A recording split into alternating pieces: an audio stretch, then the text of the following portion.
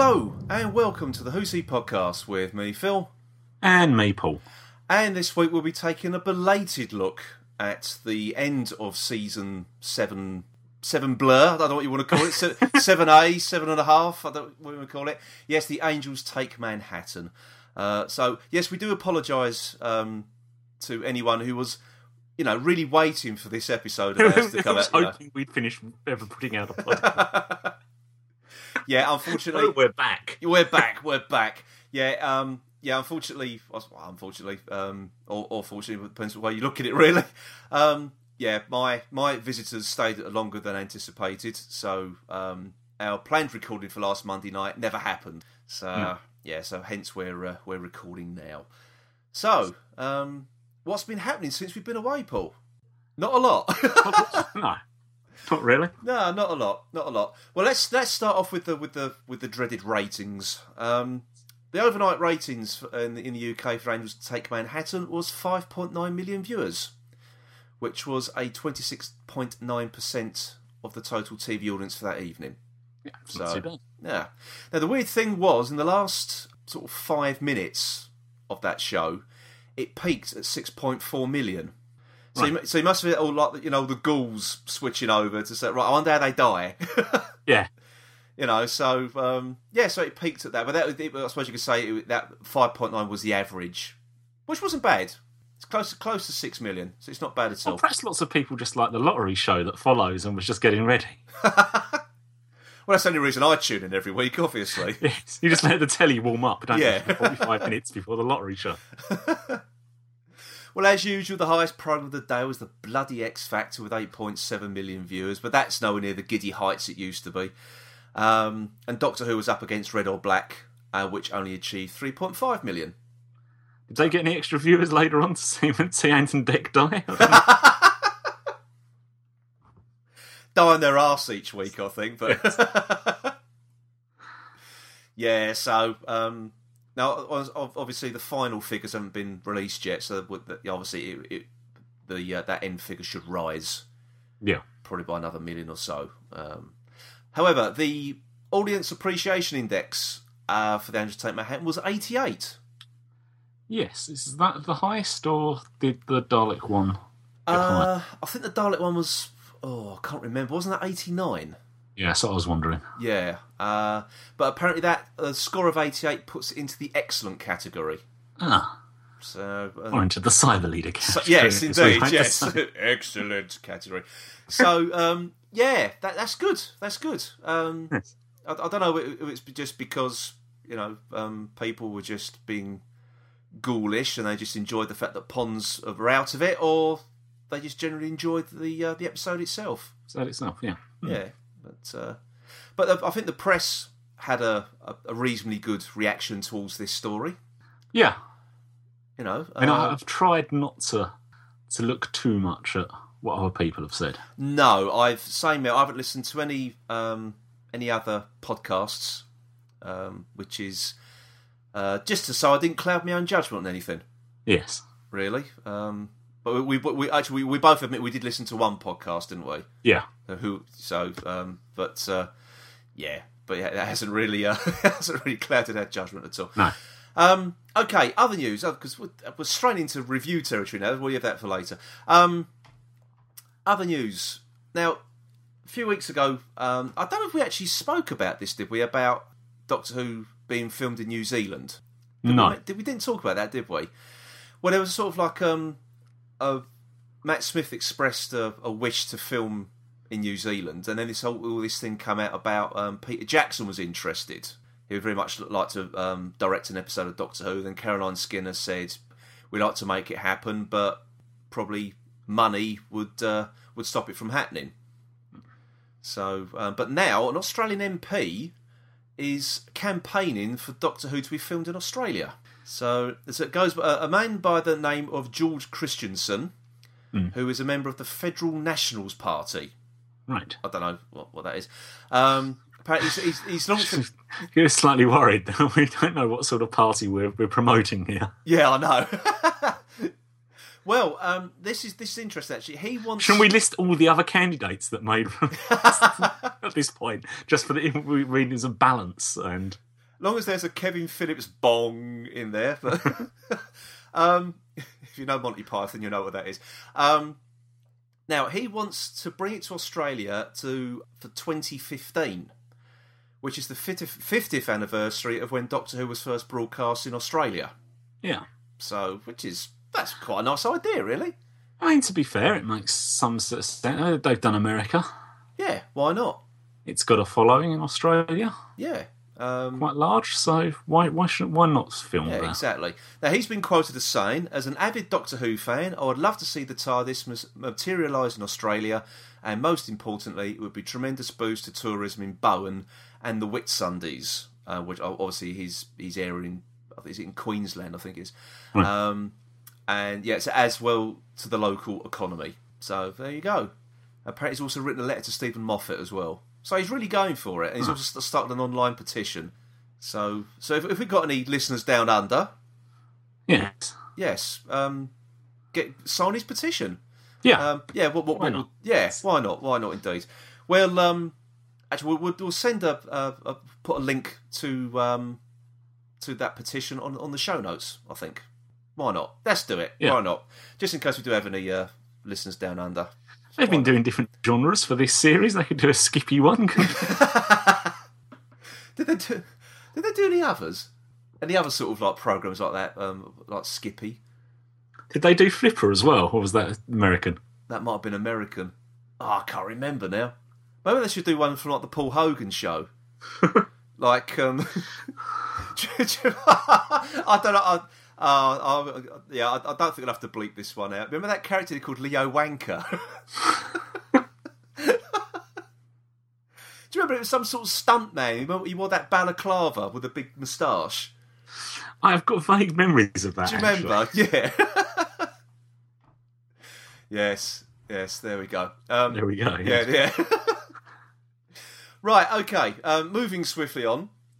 The Gunpowder Plot game, you might remember, was one of the last Doctor Who free-to-download adventure games for the PC. It's won a Welsh BAFTA.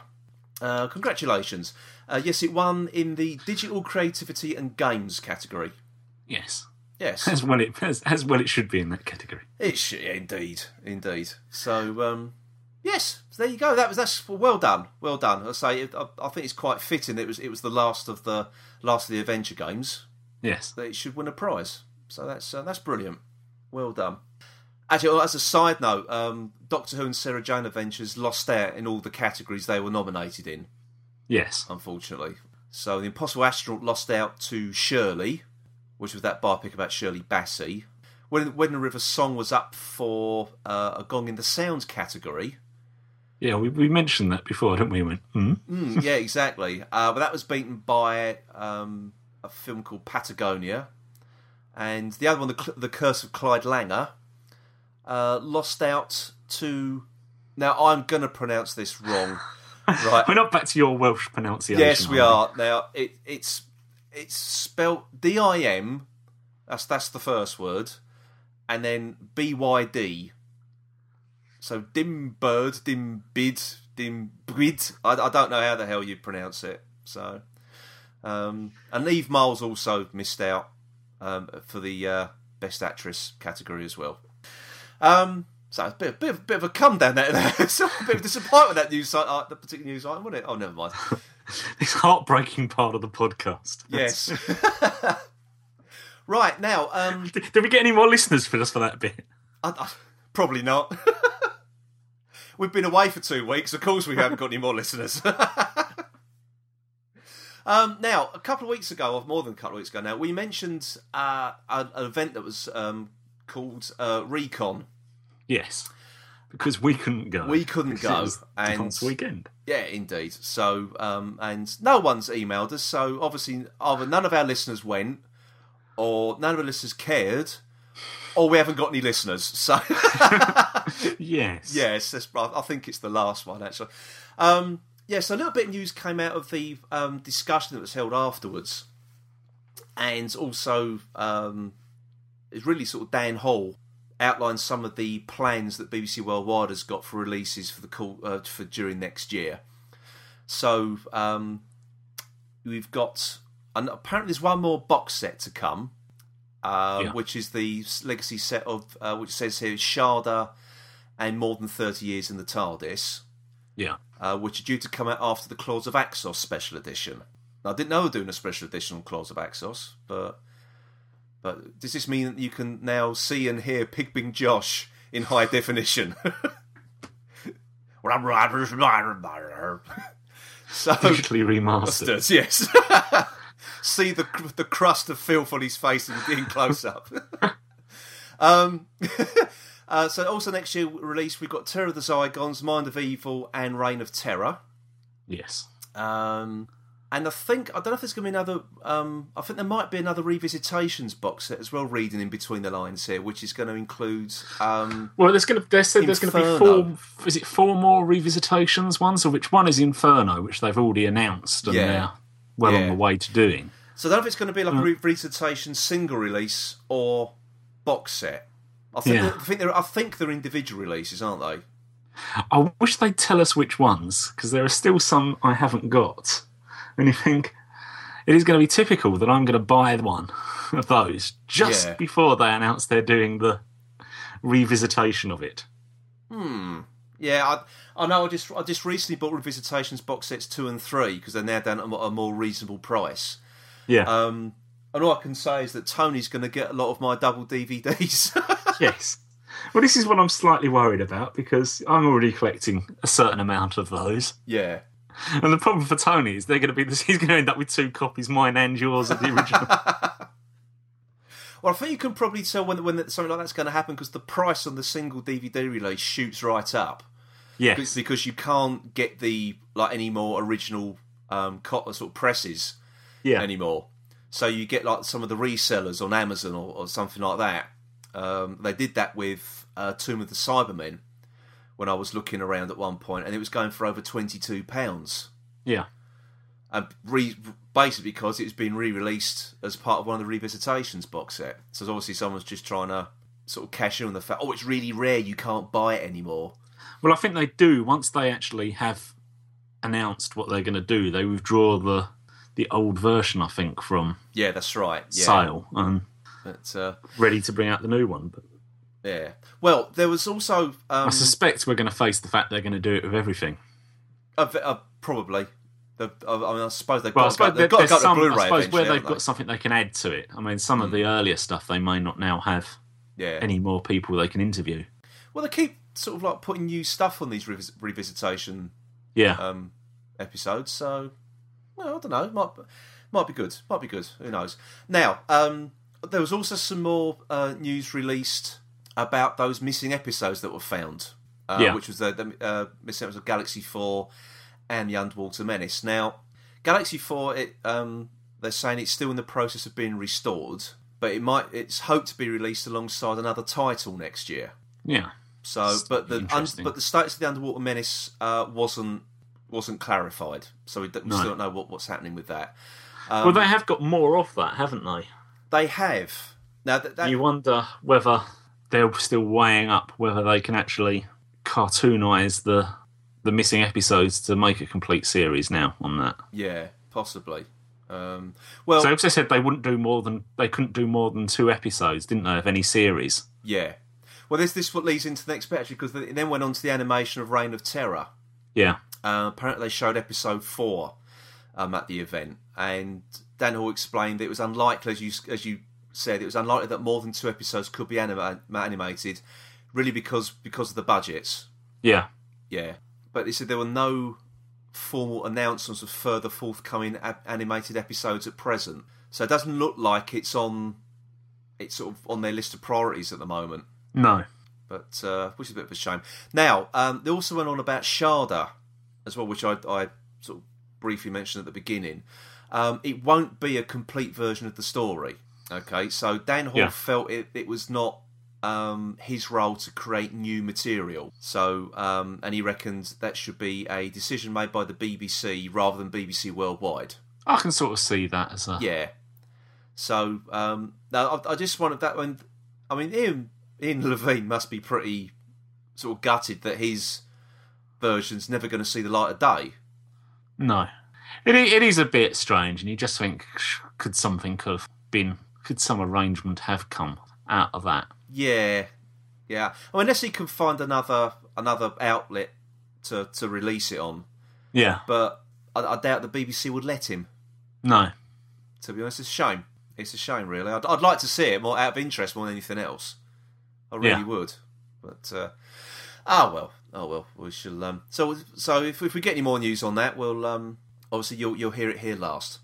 Yes. So because we seem to be 2 weeks behind everyone else at the moment. Yeah. Right. Okay. Now, another thing we've sort of championed on here is the Power of the Daleks fan film. Yes. And the final part was released yesterday at 7 p.m. Well, should I say you championed it and keep telling me to watch it? I know. You should do. I will do when I get round to finding the time at the moment. Well, now that's not a reflection on how good or whatever this is. It's just I haven't had time. Haven't had the time. Right. Well, so you can watch that online now. Now, apparently there's going to be a screening of the entire film going to take place at the Riverside Reflections Convention on Sunday the 21st of October, which is being held by the Doctor Who Appreciation Society. And it's going to be shown in high definition as well. So if anyone wants to see it in its entirety on a bigger screen, then head on over to that on Sunday the 21st of October. Yeah, I must say I haven't watched this last episode myself yet, so I should probably do that later on this evening. Maybe we'll give our opinion next week. Yes. Who knows? Okay. Well, we've been away for 2 weeks. Someone else has been away for 2 weeks as well. It's that despot from the Antimatter universe. It's time for Omega's Tack Corner. You pester me with trinkets! And in the Tack Corner this week, first up for your delight, we have another Doctor Who figure collector's set. Right, and this one is the Three Doctors collector's set. Now, it doesn't actually feature the Three Doctors. It actually features the Brigadier, a Gel Guard, and a Joe Grant. Now, have you had a chance to look at this yourself yet, Paul? I haven't.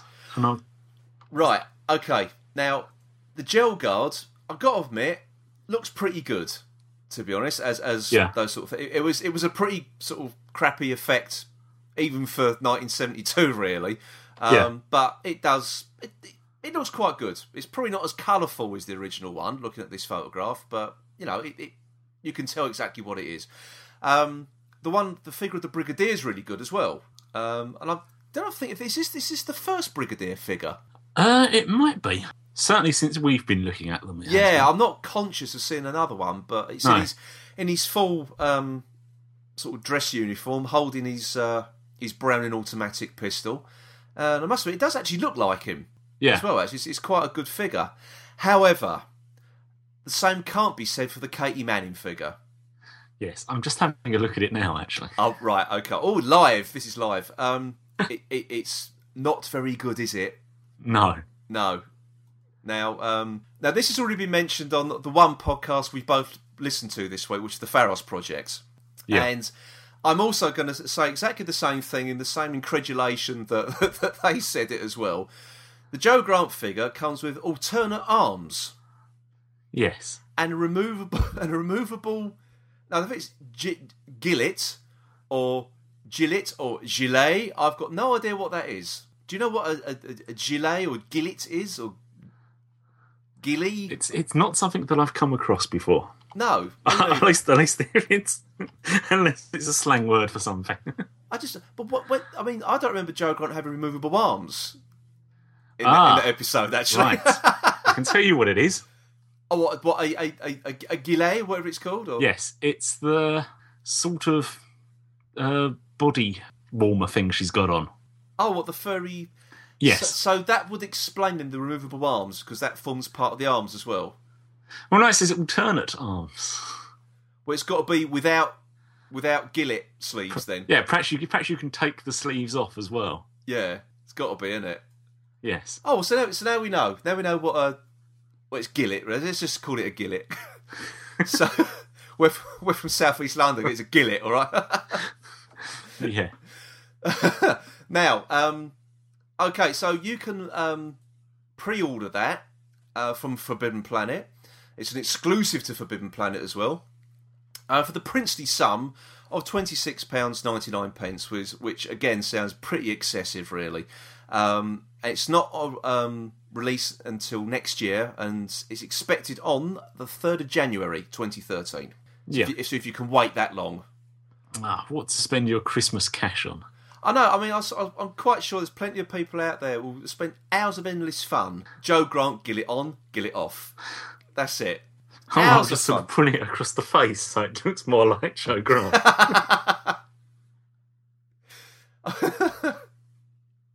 What if it comes with red knickers as well? I just clearly remember seeing her knickers in that one, but never mind. The wonders of Paul's television. Freeze frame in high def. It doesn't tell you which colour underwear the Brigadier's wearing. Khaki, of course. Right, now, another item in Omega's Tack Corner this week. I can't wait. There's a new trading card game coming. Oh, good. Hooray! Topps Europe and BBC Worldwide are going to bring out a new Doctor Who trading card game next year. I've got absolutely no other details on it. Apparently, Topps previously had a Doctor Who connection. They did sticker collections. Right. Which they first released back in 2006.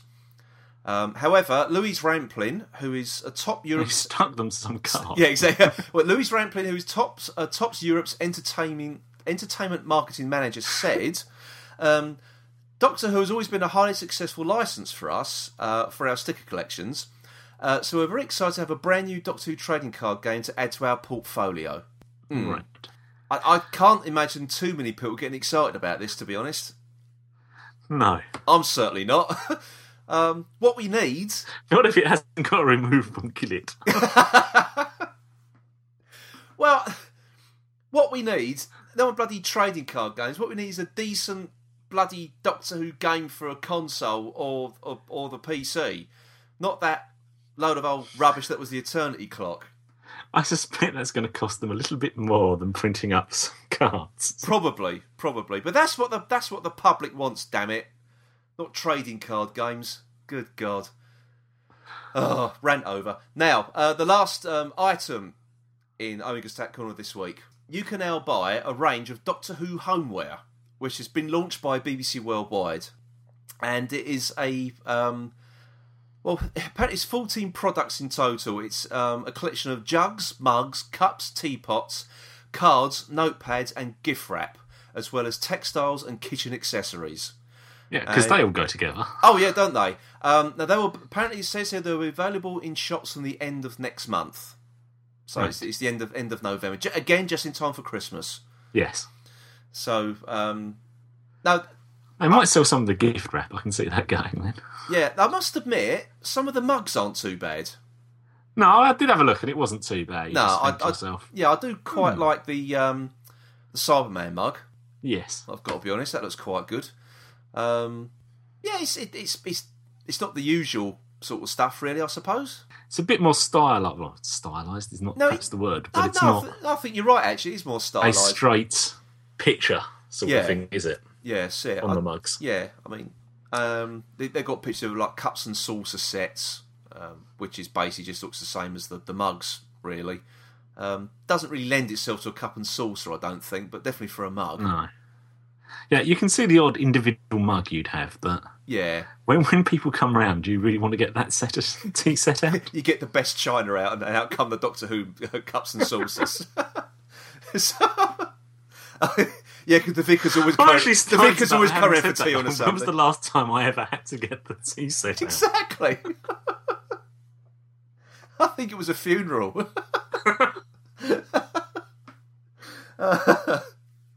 Oh dear. Right, well that pretty much wraps up the news for this week. I've got no idea how much this stuff costs yet either. But it's no doubt we'll find out at the end of next month. Yes. So it's bound to be on the BBC shop, I would have thought, first of all. But there we go. So, coming up after this is our review of The Angels Take Manhattan. So, for another week then, that was the news. Right, folks. Well, for the last time, for a couple of months at least, we're reviewing our last episode of new Doctor Who, which is, I can't believe we're through it already, actually. Can't believe it. The problem with 5 episodes, isn't it? Yeah. It's just going to go so quickly. Yeah, it didn't seem long enough, did it? So anyway, here we go then with our review of The Angels Take Manhattan. This place is policed by angels. Every time you try to escape, you get zapped back in time. So this place belongs to the angels. They built it. Displacing someone back in time creates time energy, and that is what the angels feed on. But normally it's a one-off, a hit and run. If they could keep hold of their victims, feed off their time energy over and over again. This place is a farm. A battery farm. How many angels in New York? It's like they've taken over every statue in the city. Yeah, the angels take Manhattan because they can, because they've never had a food source like this one. The city that never sleeps. Okay, what do you think, Paul? I think it's your turn first. Oh, is it my isn't turn? Oh, okay. Or do you want me to go first? Oh, yeah, as soon as I've opened the floor to you, Paul, so you go for it. Right. I think I really enjoyed this. Okay. With one or two exceptions. Yeah, I'm of the same opinion, actually. Yeah. So guys, what did you like about it then? Particularly, actually, just the pre-credit sequence. Mm-hmm. I thought had just got the atmosphere completely right. It was to set up the rest of the story. Yeah, it was. It was a nicely sort of set up sort of for the episode, really, wasn't it? It was. Yeah. Set up the genre of it. Yeah. And the pacing of it. But when it got to that, one thing I liked when that detective got to the hotel, and they didn't make use of it again later on, which I thought was a bit of a missed opportunity. But all the old people in the window, and obviously then you sort of cottoned on later on it was actually the sort of people trapped in there by the angels, and they're the sort of the little girl trying to signal to keep your eyes open. Exactly. So that was really, really good. I like the bit where he found the wallet in there as well. Yeah, with his ID is exactly the same ID card, and just older and more crumpled and whatever. So that was a nice little touch. But then when he was escaping the room after trying to get away from the angels, all the tension for him was completely ruined by yet again they cranked the mix up on the music. Yeah, and it totally ruined. It didn't need it at that point, really. It really didn't. No, I mean the tension actually is just in the deathly atmosphere, isn't it? That's it. You don't need music to build that up, Rip, whatsoever. But again, it was quite long pre-titles sequence, wasn't it? Yeah, but you could understand it did actually set the story up, didn't it? Yeah. Whereas I think some of the other ones that have been quite long, you've sort of thought yourself, when do you want to go to the credits? Do you want to go to the credits now? Yeah, you're sort of willing it to go on, aren't you? Yeah. Yeah. Yeah. And you thought this is just overly panning this out. Yeah. But you didn't with this, you actually... No, I really liked it. Do you think we could get the elephant in the... For me, it's an elephant in the room anyway. Statue of Liberty. Yes.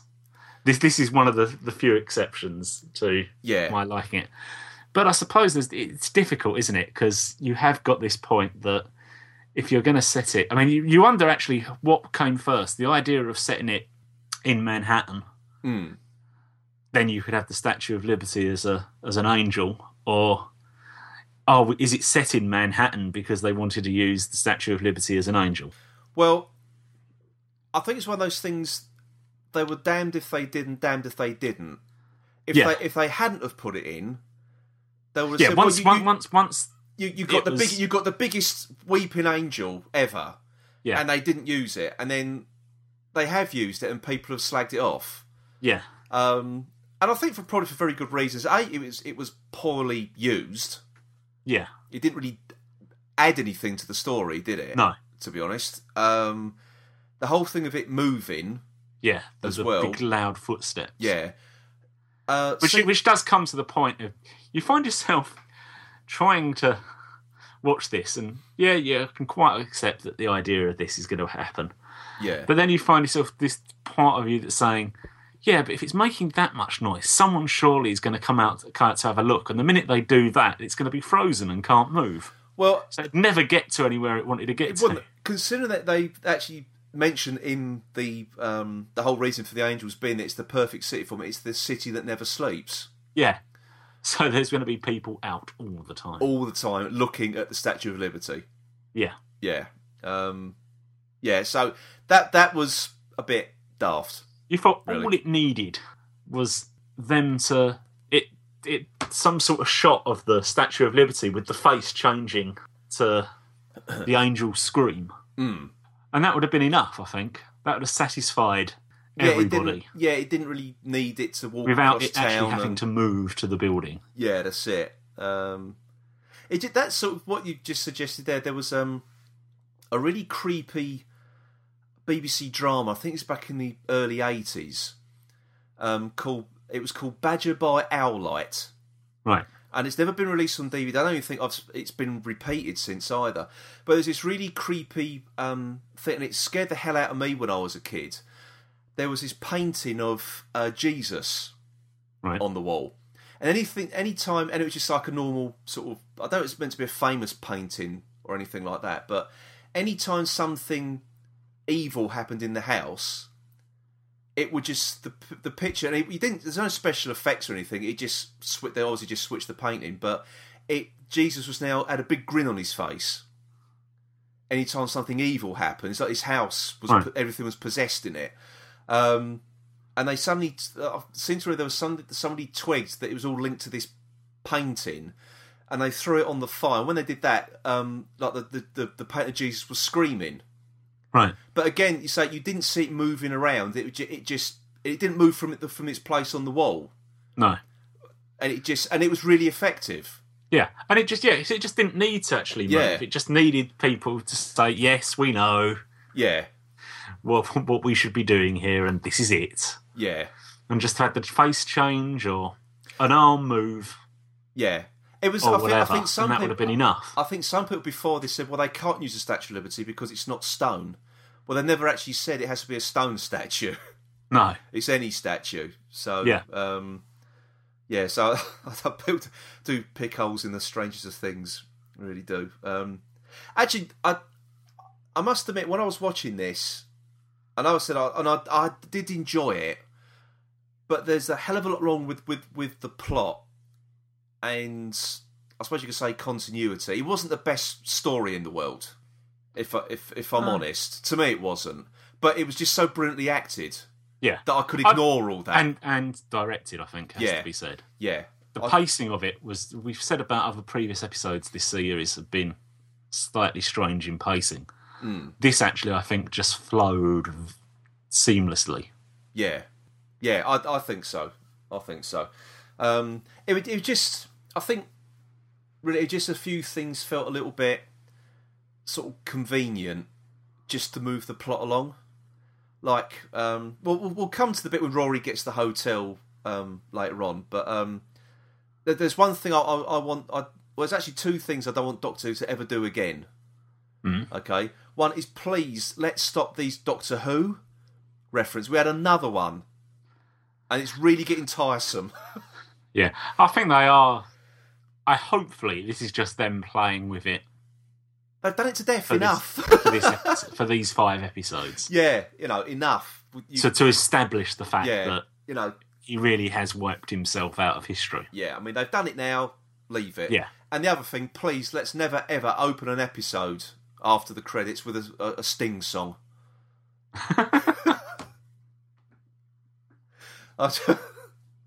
Yeah, we get it. He's an alien in New York. Yeah, it's a little bit. It's almost groan-inducing, really, isn't it? It's like a bad pun.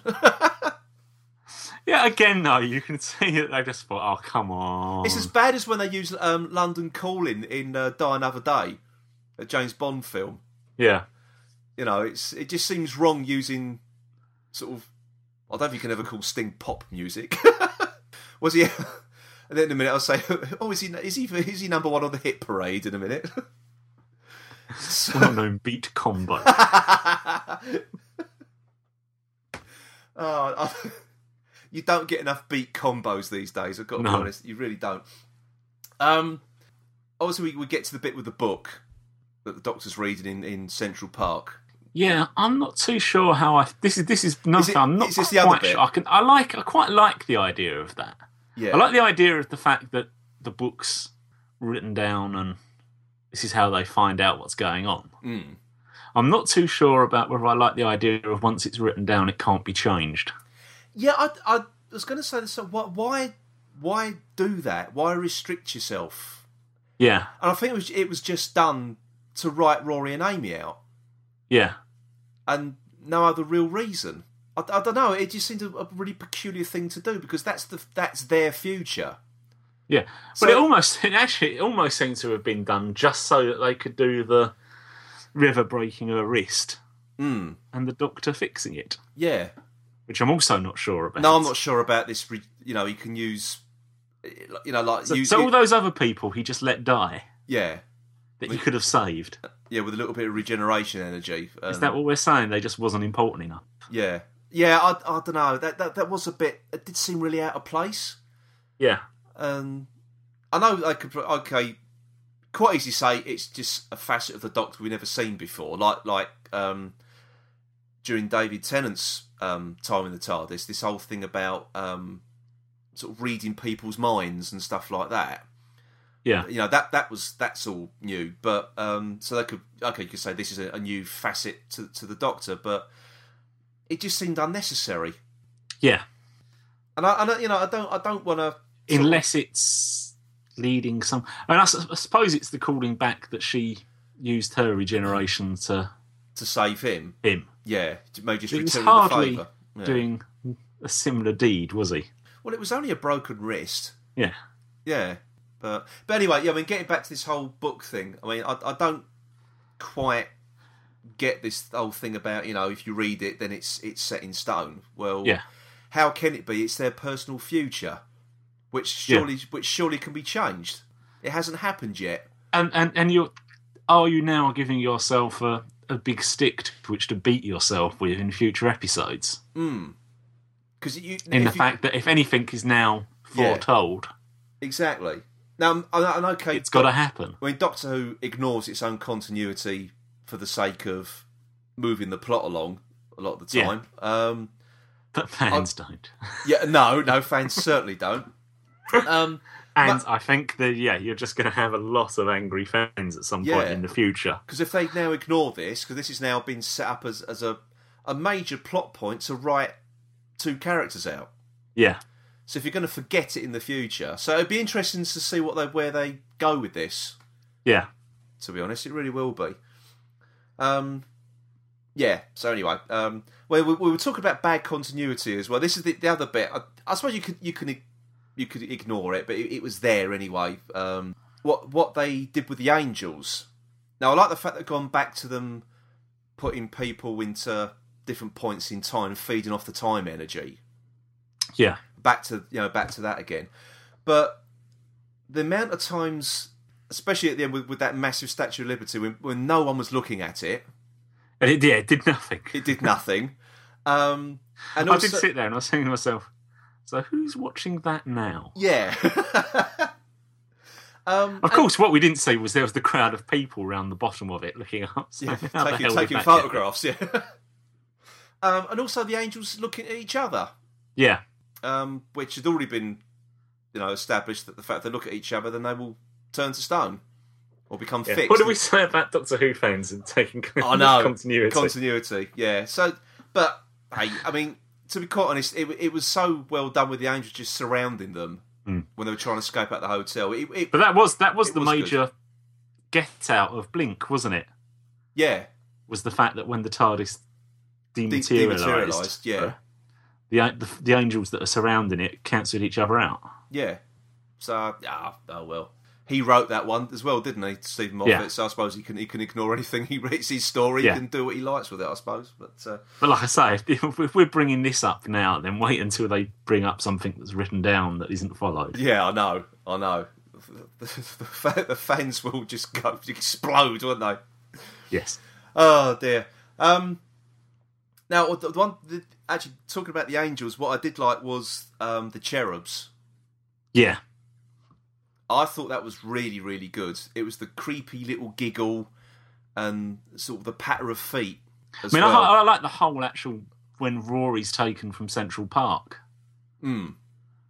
Just the fact you actually don't even see it happen.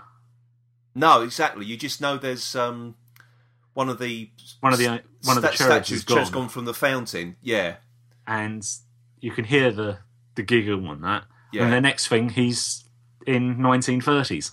I thought that was good. That was good. Now the one thing I thought was a bit of a pointless character, and it was just purely there to just get them there or to get River to have her arm, her wrist broken, was Mike McShane's character. Yeah.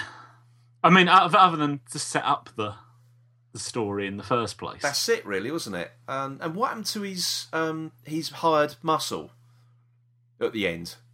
Where did they disappear to? Perhaps they obviously don't work nights. Do you know what the overtime was like in that period of time in New York? Yeah, I don't know. I just thought, where the hell did they go? What actually got me there, if you talk about continuity, is the fact that all the way through the two-parter in Series 5, nothing can hold back the angels. Here he's got 6 locks on a wooden door. Yeah. He's keeping them at bay. Yeah, and he's got... It's only when they leave the door open that they can get through. Is he now sort of introducing vampire mythology into this now? They can't go unless they're asked, you know. but yeah, I was trying to figure out why he was so interested. I know he was a collector. Yeah. Why he was so keen on collecting an angel? Why those two outside his building were so keen to get in? Was it just because he had that angel? Yeah. Chained up? What she said was, it's screaming. But it's obviously calling for help. But was that angel there, sort of chained up in his room, when he sent that detective off? Because I sort of get the impression that no. Yeah, don't know that one. Because why would he have sent the guy if he already had one? Because he went off that was his, sent him off to investigate. Do you believe in that? Statues can move? Yeah. Yeah, I don't know. I just want to rewatched it. I thought, hang on a minute, is there something missing here? Well, to be honest, we don't know what the timescale is between the pre-credit sequence, and the rest of the story, do we? There could have been 2 years have passed. Could have been, yeah. There's no necessary that there has to have been a linear next day or something. No, I don't know. It's I still get a sort of feeling there's still some sort of story left untold in this at the moment. Because one thing we haven't picked up on... No, that was the end of the book. Well, no, one thing we didn't mention in the last few weeks was the whole thing about the light bulbs flickering. Yeah. And I suppose, I don't know if you're supposed to assume that was the angels chasing Rory through time or something. Yeah, I don't know. Because you had that light bulbs flickering again. But it was never mentioned, was it? No. So I'm beginning to wonder... You'd have thought they'd have wrapped it up if that was... So we're getting to wonder if that's still going to rattle on. You might have even had a little sequence of Rory and the other stories with an angel somewhere nearby. Could be. Well. And you're not going to get that now because... No, exactly. It's gone. Well, we think. Well, yeah, we think.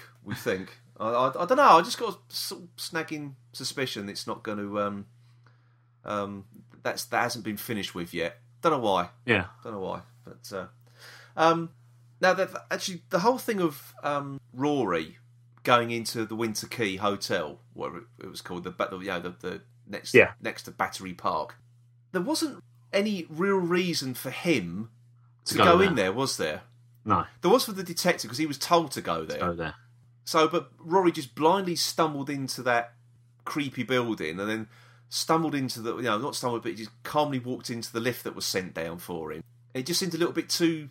Convenient, yeah. Yes. And I'm sort of picking holes in it, and that's how the best of horror movies operate, don't they? There wouldn't be a horror movie if someone said, "Don't open that door," and went, "Oh, all right then," and that was the end of the film, you know. So yes, that place is haunted. Oh, I'm not going there. Not going there then. Yeah.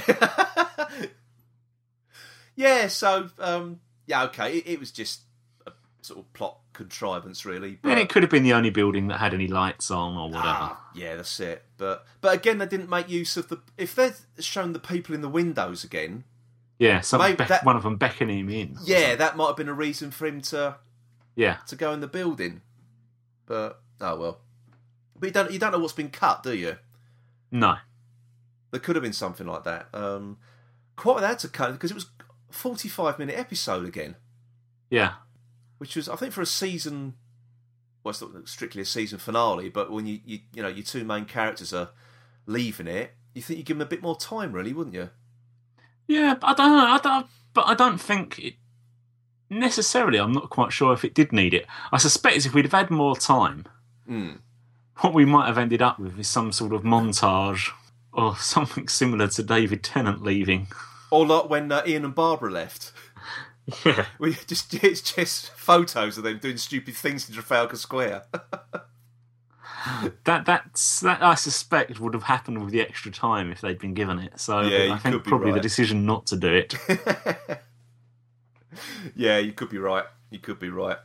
I'm not quite sure what they could have done else with the story. Well, it was all. That's why I think it was a very very slight story. Really, it wasn't his strongest story by a long shot. But I still enjoyed the hell out of it, though. Yeah, and I've criticised, stories probably as slight as this and not like them. But as you said, the atmosphere was really good.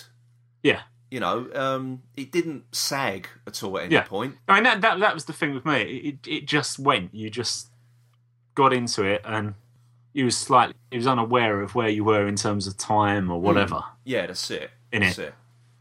I was going to say, okay, Stephen Moffat was right this time. He didn't try and pull the wool over our eyes. The Ponds did die, but not in the way we thought. No. They just had a happy life together and died of old age. Yes. That's it. And I actually think that... And he even sneaked in roaring dying twice. Yes. But I think that's what really ruined the impact of Rory seeing himself dying. Yeah. Because you've seen him die so many times before. And that should have been the real emotional kicker. Yeah. For him, anyway. And Amy.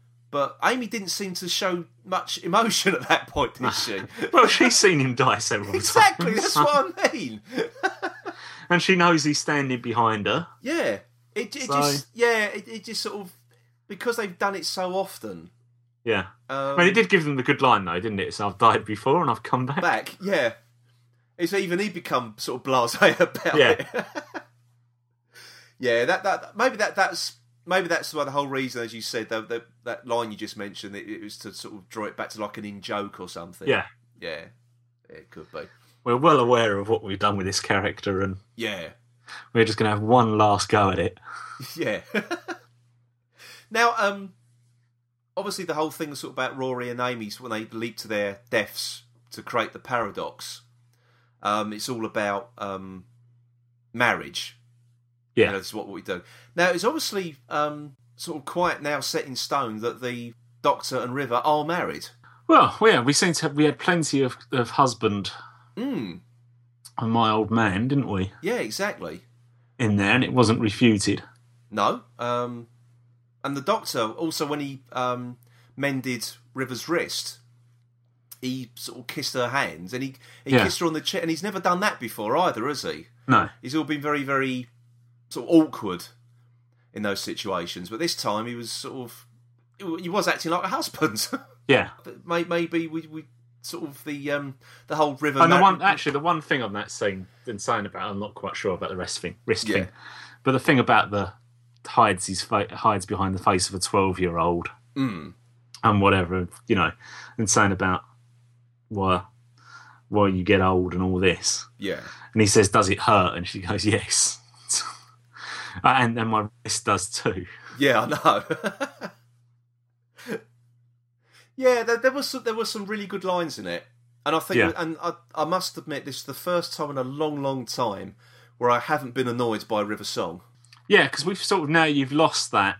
I was going to say the cockiness of the character, because last series for me it was unbearable at points. But I suppose we're now into a position where she doesn't know. I mean, up to most of last series, she knew what was happening. Because it was her future, or her past, as the case may be. Whereas now, I suppose, we're just into a position where she knows as much as anybody else. So perhaps that cockiness has gone. Maybe. Because that's the thing, you don't know what period in time you're meeting River, do you? That's the whole thing. Maybe that was meant to be a sort of an earlier, cockier... Yeah, well, she's now back to the professor now, isn't she? That's it, yeah. So she sort of calmed down a little bit.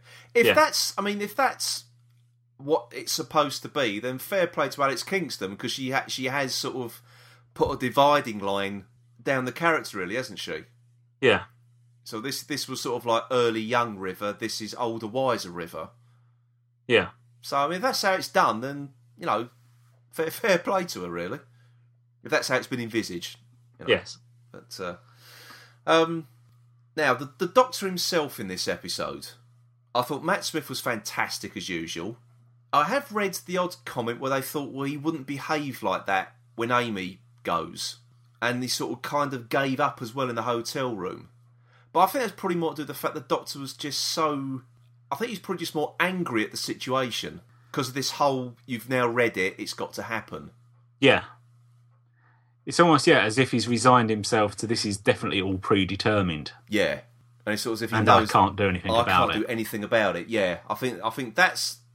The way I read it anyway, I think that's what they were striving for. Yeah. Rather than being petulant and...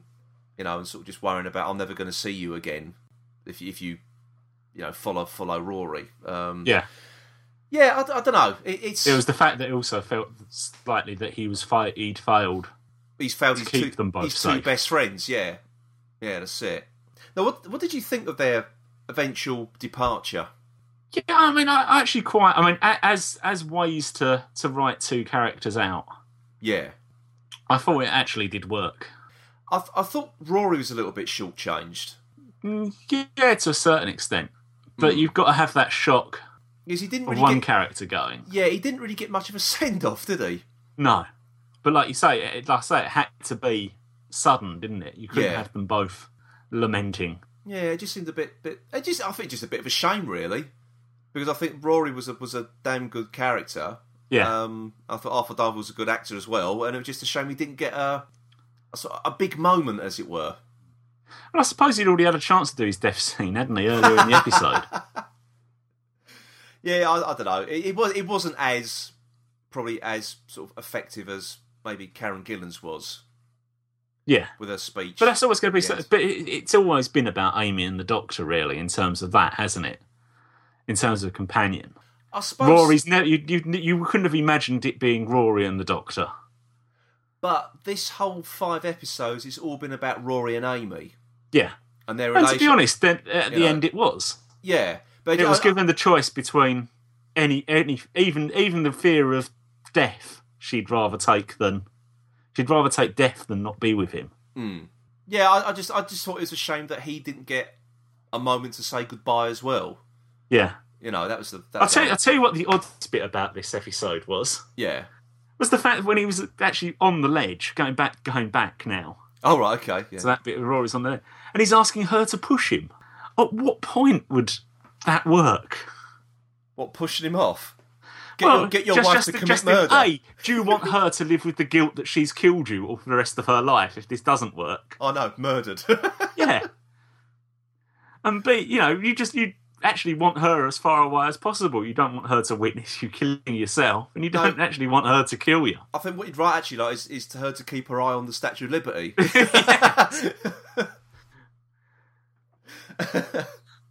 That actually was the oddest point in terms of Rory and Amy together. I mean, the jumping off together I could quite accept. Yeah. But the fact that he'd ask her to push him. Yeah, I must admit, it did a bit... it was a bit of an odd request, that one. Oh dear. But I did like. I mean, looking at Twitter that evening, it went absolutely berserk with people in floods of tears, and it took them a day to recover. And I personally don't think it was that emotional. No, I really don't. I think that there was probably, I suppose you could say that the best sort of ones we've had. I suppose the only really good one we've had so far in the new series was Rose, when she left the first time. Yeah, being cut off in the parallel universe. That, I mean, fine. They, if they'd have left it there, it probably would have kept its effect a little bit more. They kept bringing her back though. Yeah. But the fact that they were together softened it, didn't it? How do you mean? Well, you mean the Doctor and Rose being together? Do you mean? No. Sorry, I mean Rory and coming Amy. Back to this one. And right. Sorry. Yeah. The fact that Amy and Rory were together. Well, it is sort of like they've got their happy ever after. Yeah. Haven't they? It's Really? Not quite. Yeah. Not would have expected. Yeah. Yeah. I don't know. It's that's what I mean. I think Moffat didn't lie, as I said earlier. They did die, but it's just not in the way we thought. Yeah. Or expected. No. I think really. I think it was that case. I think people were. They knew it's going to be the Weeping Angels. I think people were expecting them to be cast back in time. But you wondered whether one or the other would be. Yeah, that's it. That's where you felt, actually, you didn't necessarily think one of them, the Doctor losing both of them. You sort of felt this might be that one of them would be cast back and the other one would leave sickened by the loss. Yeah, that's it. Because I thought it would have been like Rory was the one left behind. Yeah. Because there's always been that antagonism between him and the Doctor. Yeah. If something's happened to Amy. Yeah. Which they haven't really sort of dwelt on in this series with them, have they? No. Yeah, I think that could have been a good ending as well. But I think that's what people were expecting. Yeah. But no, but I like it. No, I've got no problem. And the one thing I did, the thing with the Doctor ripping out the page. Although you could say on this one it was a typical Moffat, because although you did have the deaths, everybody lived. Yeah, he doesn't like killing people off. No, he killed them off, but of old age. Yeah, exactly. Yeah. Yeah, I actually felt the whole thing with the picnic basket left in Central Park was a bit daft. There is no way that will still be sitting there in Central Park. Well, you don't know, because you don't know whether he went back in time to 30 seconds after they'd walked away. And the page will still be sitting there loosely in the picnic basket. If it was literally only 30 seconds later. Come on. I must admit, I think I've had a couple of books from the library when I was younger that's been previously owned by the Doctor, because that's happened to me a few times. With the final page missing. Well, actually, Ash from the Bad Wolf Project sort of met with him on Thursday night. He was saying, did anyone notice the Tony Hancock reference in The Angels Take Manhattan? And of course, I realised what he was talking about. It was the missing page episodes with the Lady Don't Fall Backwards book they were reading. Do you remember that one? Mm. So, the whole thing about the missing... Yeah, so the Doctor doesn't like endings, so he just rips out the pages of all these books. So, but... Okay, I didn't mind. And people were complaining about the voiceovers. Yeah, one at the beginning and one at the end. But that's been a feature of this whole series so far, hasn't it? Yeah, it hasn't bothered me, to be honest. No. Really hasn't.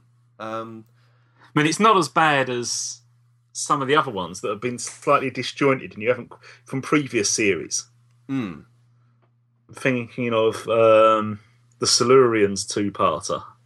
Or The End of Time. End of Time, yeah. Where the voiceover made absolutely no sense whatsoever. Yeah. The voiceover, you couldn't actually quite work out when the voice was supposed to be speaking from. Exactly. What point in time? Yeah. It seemed to be from the future, but was still talking about the past. Things to come. Yeah, exactly. So, oh dear. Yeah. So at least the chronologicalness of this was... I'm coming up with new words now. Of this was correct in the terms of the voiceovers did actually fit what had happened. And it wasn't really a voiceover, it was more Amy reading out her Yeah. final passage of the book, Yeah. wasn't it, really? And I must admit, I did like... Sort of thing you'd get if you'd get something like The Naked Gun, where they turn around and say, "Can you stop reading that, please?" And Yeah. turn to the person sitting there reading it. I think the League of Gentlemen did that best when he's reading that letter when Benjamin first goes down to stay with the Dentons, you know, Val and Harvey, the Toad people, and he's seen reading this letter, and it's done in voiceover. This an old lady's voice. You think it's his aunt that's sort of reading the letter, and it's actually an old lady sitting next to him who's just looking over his shoulder. I love that gag; it's brilliant. Yeah. So, so anyway, getting back to this, I didn't mind it. I didn't mind the voiceover thing, and I loved the ending with little Amelia, because that brought it full circle back to 11th Hour again, and it tied up that loose end of her, because there's always that whole thing about her sitting on the suitcase and hearing the TARDIS come back again. Yeah. So now you know what that is. Yeah. And I loved that. I thought that was really good. And it was a good way to bring back Caitlin Blackwood as well. So, yeah. Unfortunately, we're not going to see her again. I thought she was a good little actress. Yeah. So unfortunately, she never got her turn in this series, because that was obviously pre-used footage, wasn't it? So yeah. Shame, big shame. But I know we have sort of picked holes in it a little bit, haven't we? But we have, but not in the sense of, I don't know. Yeah, there's little bits in there that you'd probably change if you could. Yeah, and I just think there was a hell of a lot to enjoy. Yeah, I really do. I really, really do. And I'm actually looking forward to watching this again when I'm not thinking, what am I going to say? Yeah, about it. Exactly. And that was the other thing as well. I'd actually sort of get again picking holes was the whole he can't go back to 1938. I couldn't quite buy why he couldn't go back and rescue the Ponds, but I think people are just assuming that it was only 1938 they got sent back to. I don't think he actually knows when they were. I think that's the whole thing. He didn't really know where they were sent to. No, although you could find out when the gravestone was carved. Well, that was the thing. There was no date, was there? No. You just said their ages. There was no date of death. Yeah. Which I think a few people picked up on. But I read somewhere that the dates that they, or the ages of when they died, were the years they were born. Right. So Arthur Dove was born in 1982, and Karen Gillan was born in 1987. Right. That's what I read somewhere. So I thought that was quite a nice little thing. Yeah. Didn't mind that. That was quite. If it's true, I don't know if it's true or it's just rumour. I really don't know. But well, actually, another thing I sort of picked up on, I thought it was a strange thing to sort of focus on in this, was the bit where the Doctor's checking his reflection before he goes and meets River. He's adjusting his bow tie, checking his hair, blah blah blah, and they sort of focused in on the brass plate and lingered on it for quite some time. Mm. And I paused it, and all it was to do with a plate. And that's exactly why they did it. Probably was, but no. It was, I can imagine then. No, there was Saturday nights, Stephen Moffat was Googling away to see how many hits that came up with. Well, no, there was something odd about it, because it was something to do with the Rolls-Royce engine. Yeah. But all the serial numbers, manufacturer numbers, were missing. I just began to wonder if that's going to come back into it at some point. It just seemed an odd thing to focus in on. No, I think that wouldn't surprise. Well, I mean, it probably will turn out to be something, but it just wouldn't surprise me if that's just literally Stephen Moffat having a look the next day, just Googling that to see how many people have actually bothered to freeze frame it. Well, if the Doctor... And try and find out what the significance of it is. Well, hang on. I think it is significant, because if the Doctor is going to check his reflection on a brass plate, he would check his reflection on the one that's screwed to the TARDIS, saying when the TARDIS was built. Yeah, but that's down underneath the console. Yeah, but who said... Where was this one, then? I didn't know where this brass plate... I've never seen it before. No. But you presume it was not reasonable eye level, because he just leant forward, didn't he? I still think there's something else to it. Or we've got opposing views on that one. You just think it's something rather about the Doctor rather having a reflective metal than a glass mirror. Could be. No, I still think there's more to it. I'm determined to get some sort of conspiracy. Because he wouldn't have a mirror, because otherwise there'd be that little girl in there looking at him all the time.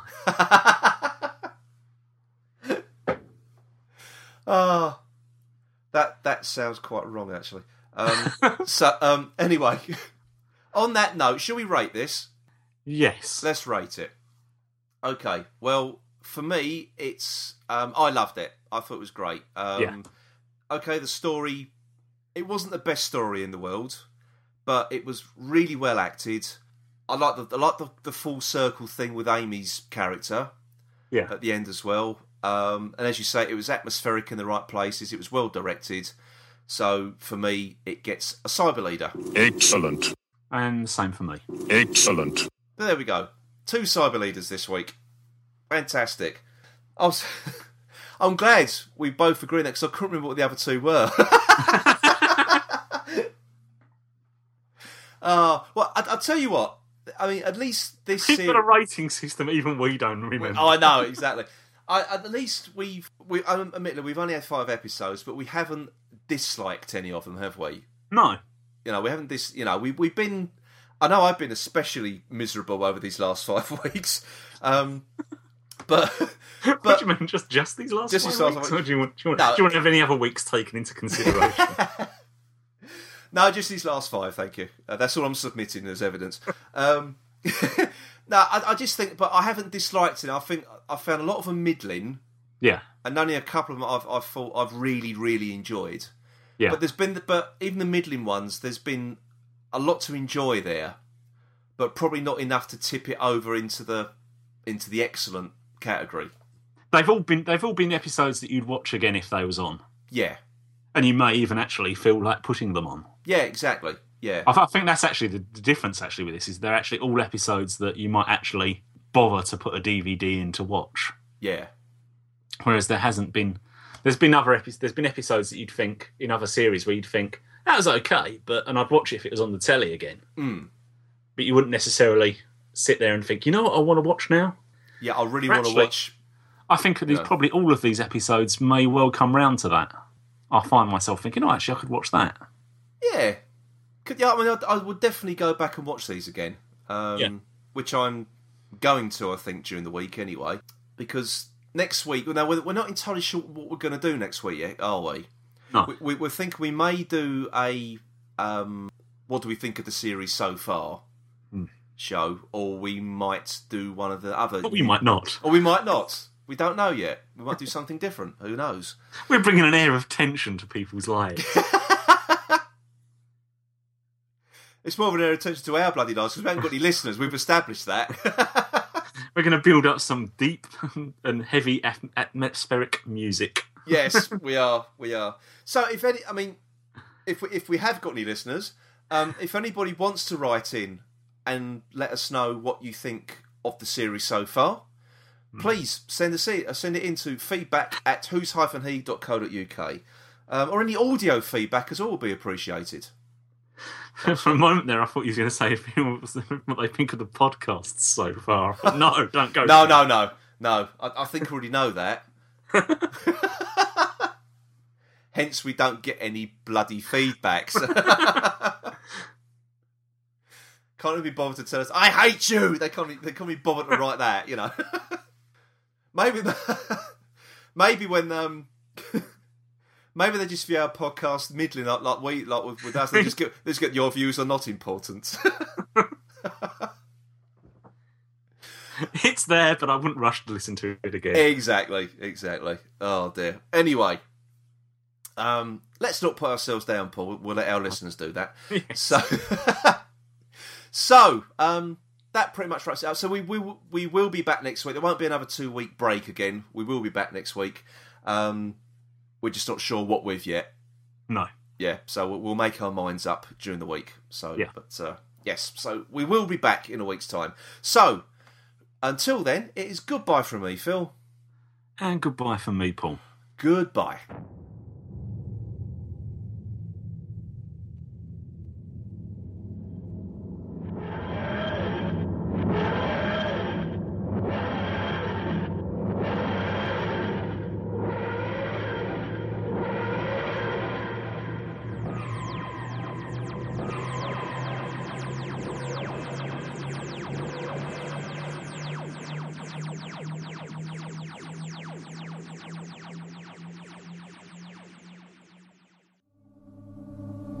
That was the Who's He podcast. Please get in touch with us by emailing feedback@whos-he.co.uk, visit our website at whos-he.co.uk, and also follow us on Twitter at whos_he_podcast. The Who's He podcast is a member of the Doctor Who Podcast Alliance.